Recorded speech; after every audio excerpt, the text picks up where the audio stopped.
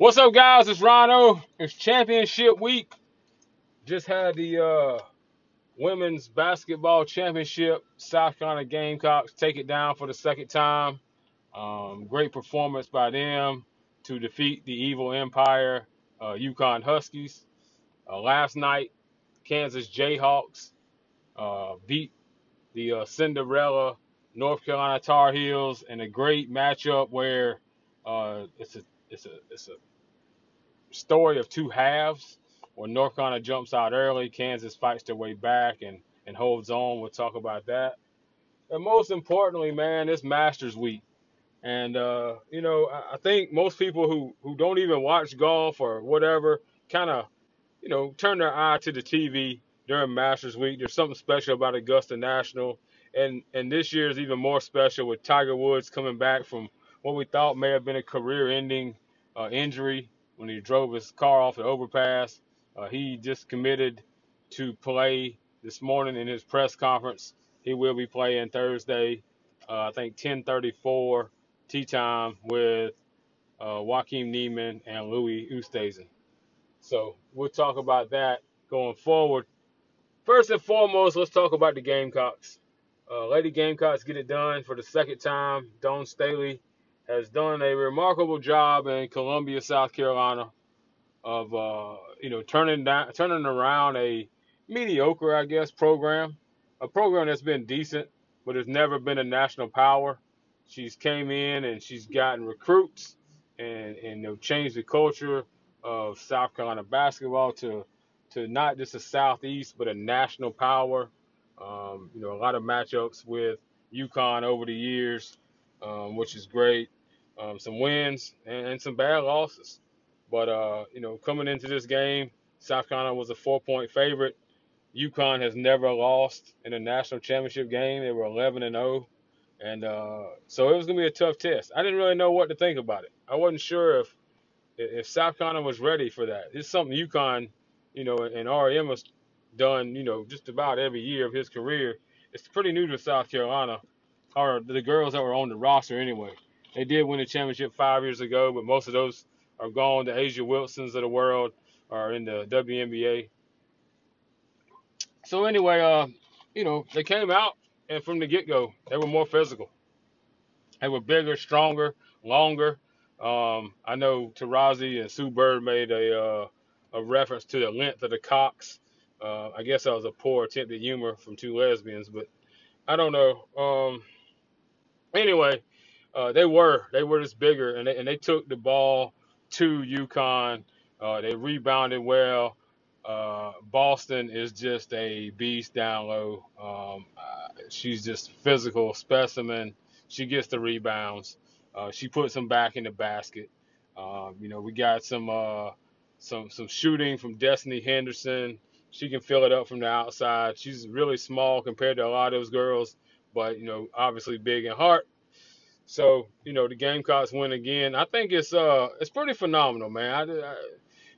Not a great women's basketball fan or women's sports a lot, but it's pretty phenomenal if you look at rebuilding a program from nothing to becoming a national power. And I feel like hopefully this is motivation for a guy like Lamont Paris who can see that it only takes 5 people on the court at a time. It's not like football where you got offense and defense and special teams. And it's not like baseball where you got to have pitching, hitting, and fielding. It's just 5. And the Final Four run that South Carolina made, it was basically a star in Sedarius Stonewall, a co-star in P.J. Dozier, and then guys who knew their role. Dwayne Notice and Justin Mackey and the younger version of like Silva and Coates are just doing their job and letting the stars, do the rest. And hopefully in recruiting and transfer portals and, diamonds in the rough, hopefully Lamont Paris can get players similar to that caliber to come in. And, we see it all the time. Teams don't have to necessarily be a bunch of 5 stars to be good basketball teams. We've seen Butler and Gonzaga, pre-dominant Gonzaga on their build-up, Valparaiso. And then we've seen teams like St. Peter's make runs this year with just a good core of guys. So hopefully, if nothing else, it inspires South Carolina men's basketball to be better. But anyway, hopefully they name, something after Dawn Staley, whether it's the court, the concourse, the whole damn arena, the street leading in, the bridge across the road there, whatever. To win 2 national championships at South Carolina in a short period of time, and there's a possibility she wins several more. So, looking forward to seeing what happens there. Happy for my mother.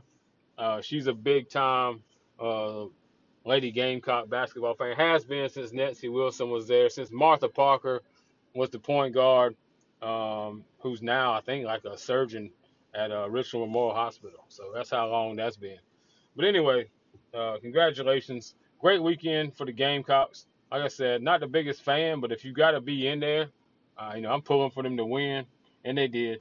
So kudos to Dawn Staley, Alicia Boston, and Destiny Henderson, and the rest of that crew. Next up, the men's side. Um, a kind of a Cinderella story in North Carolina. A team we didn't really know how good they were. Uh, they could beat anybody or lose to anybody. Had a big game against Baylor in the semifinals where they were up by 25. Ended up having to win in overtime. That's crazy. But, you know, went through the bracket. Ended up playing Duke again. Most of us thought, I think, that Duke would get their revenge. Coach K would get his revenge and beat North Carolina and knock them out, get the revenge factor and go to the championship game, but it wasn't to be.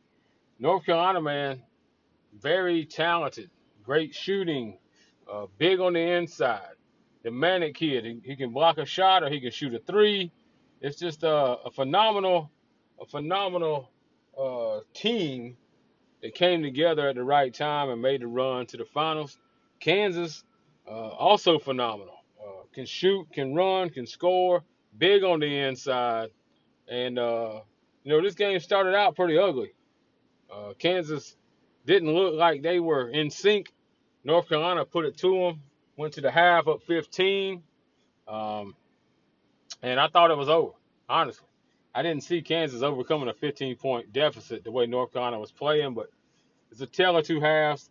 The second half, Kansas came out, high intensity, pushed the ball, played, played big in the post, made some threes, made some defensive stands. It was really physical in there. A lot of contact down low, a little bit of foul trouble, but they let him play a good bit in this game. So I enjoyed. About halfway through the second half, you realized it was a game, and I enjoyed, you know, it becoming a game because at halftime it looked like it was over. Kansas made some big plays. McCormick scores there with less than 30 seconds to go, puts Kansas up by 3. North Carolina has a shot. They turn it over. All Kansas has to do is get the ball in and get fouled. They do not step on the out of bounds line and turn the ball over. So North Carolina has a 3-pointer to tie with like 4 seconds to go. It falls short, and I'm happy. I'm happy I didn't have to see Roy Williams dance anymore. I'm not a Kansas fan by any stretch, but I'd much rather see Kansas win than North Carolina. I'm not a big fan of South Carolina / North Carolina fans. I'm not a big fan of Roy Williams at all. I really liked Dean Smith back in the day, but Roy Williams is a punk ass. So Kansas wins. Bill Self cuts down the nets. One of the original blue bloods, Kansas, North Carolina, Kentucky, and Duke. And now the season's over, and we'll see where we go from here. We'll see who stays at North Carolina, what Hubert Davis can do. He build on this. We'll see what Duke does with John Shire moving over, as the head coach now. So that'll be interesting. And, we'll see what, the trickle effect of who's transferring to where and who gets who and who helps that build a program. But great end to the season. I'm glad the game was tight.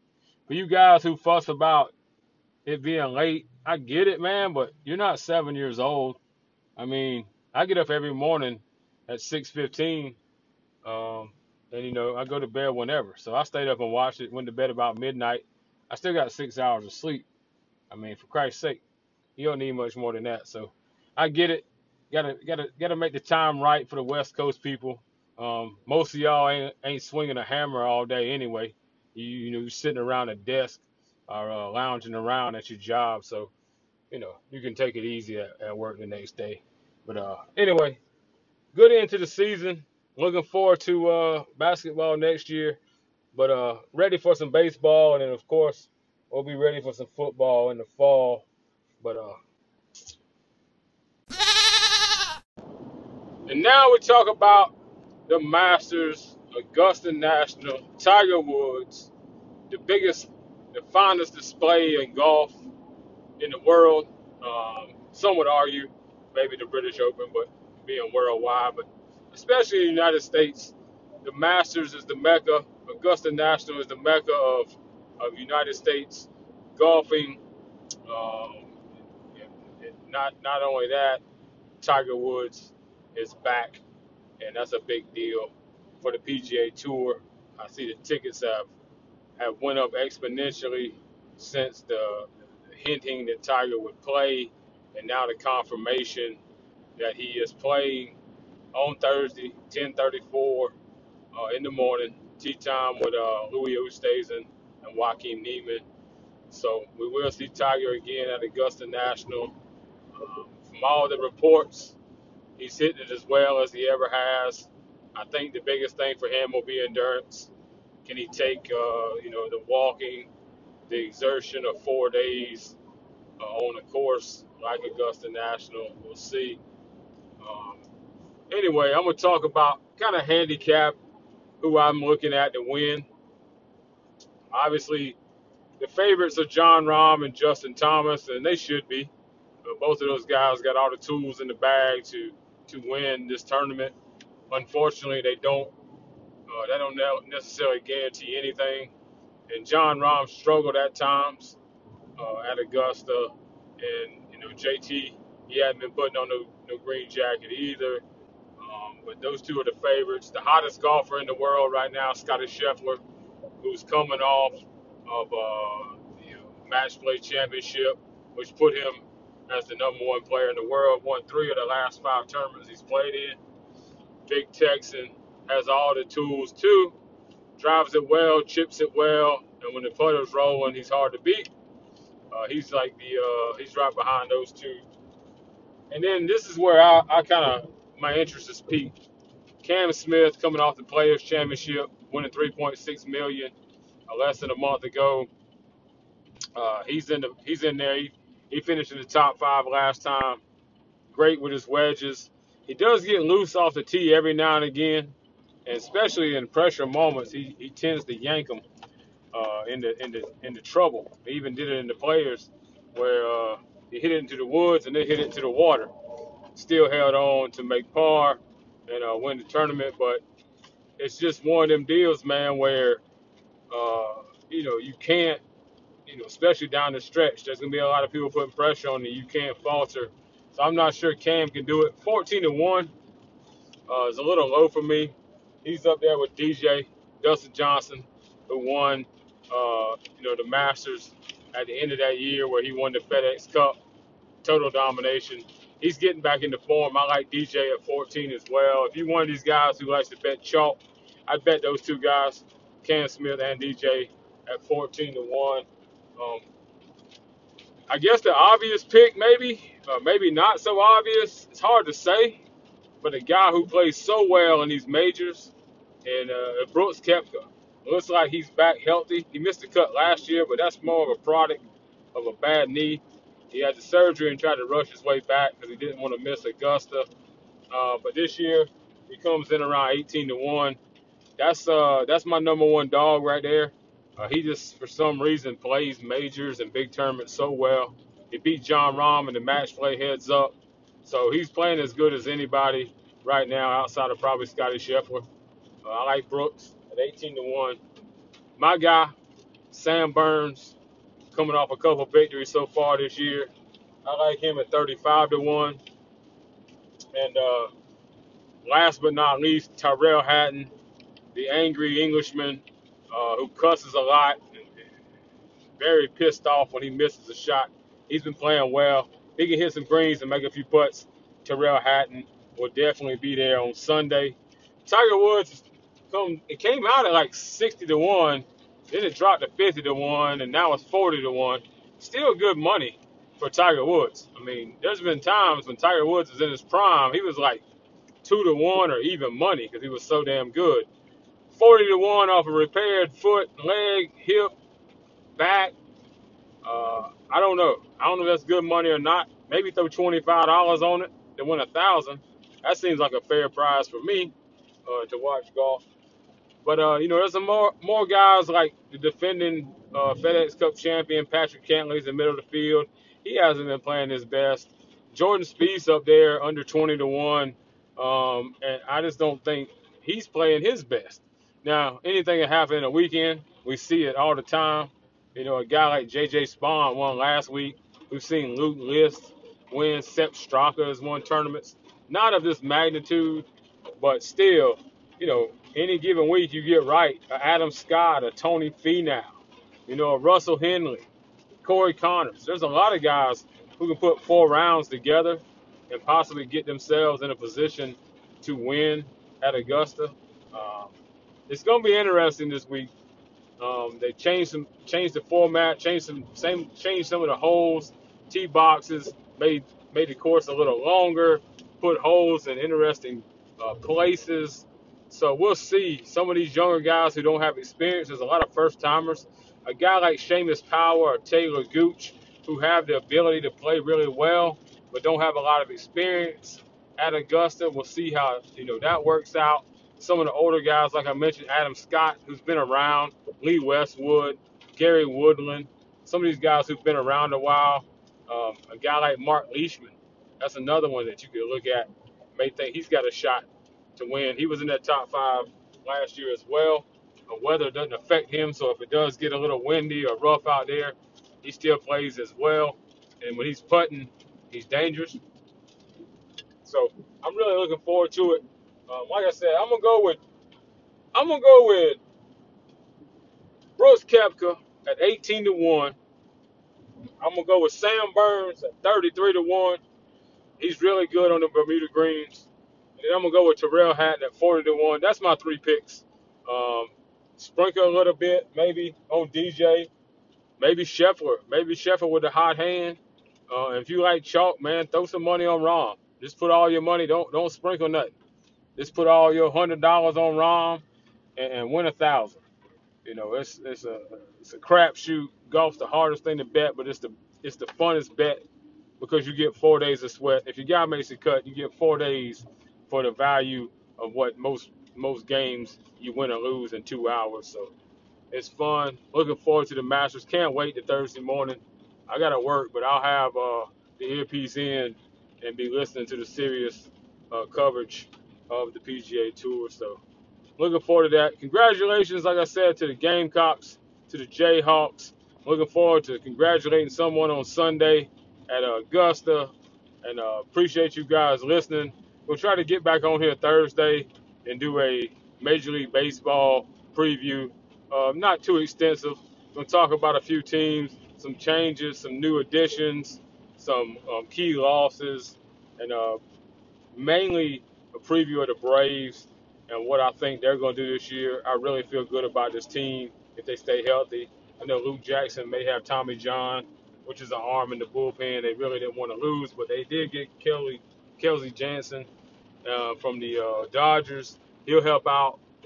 We got a couple other younger guys that can come in and help that bullpen. So looking forward to that. We'll talk about that on Thursday. Thank you guys for listening. I appreciate the hardcore group that listens every week. And see y'all Thursday.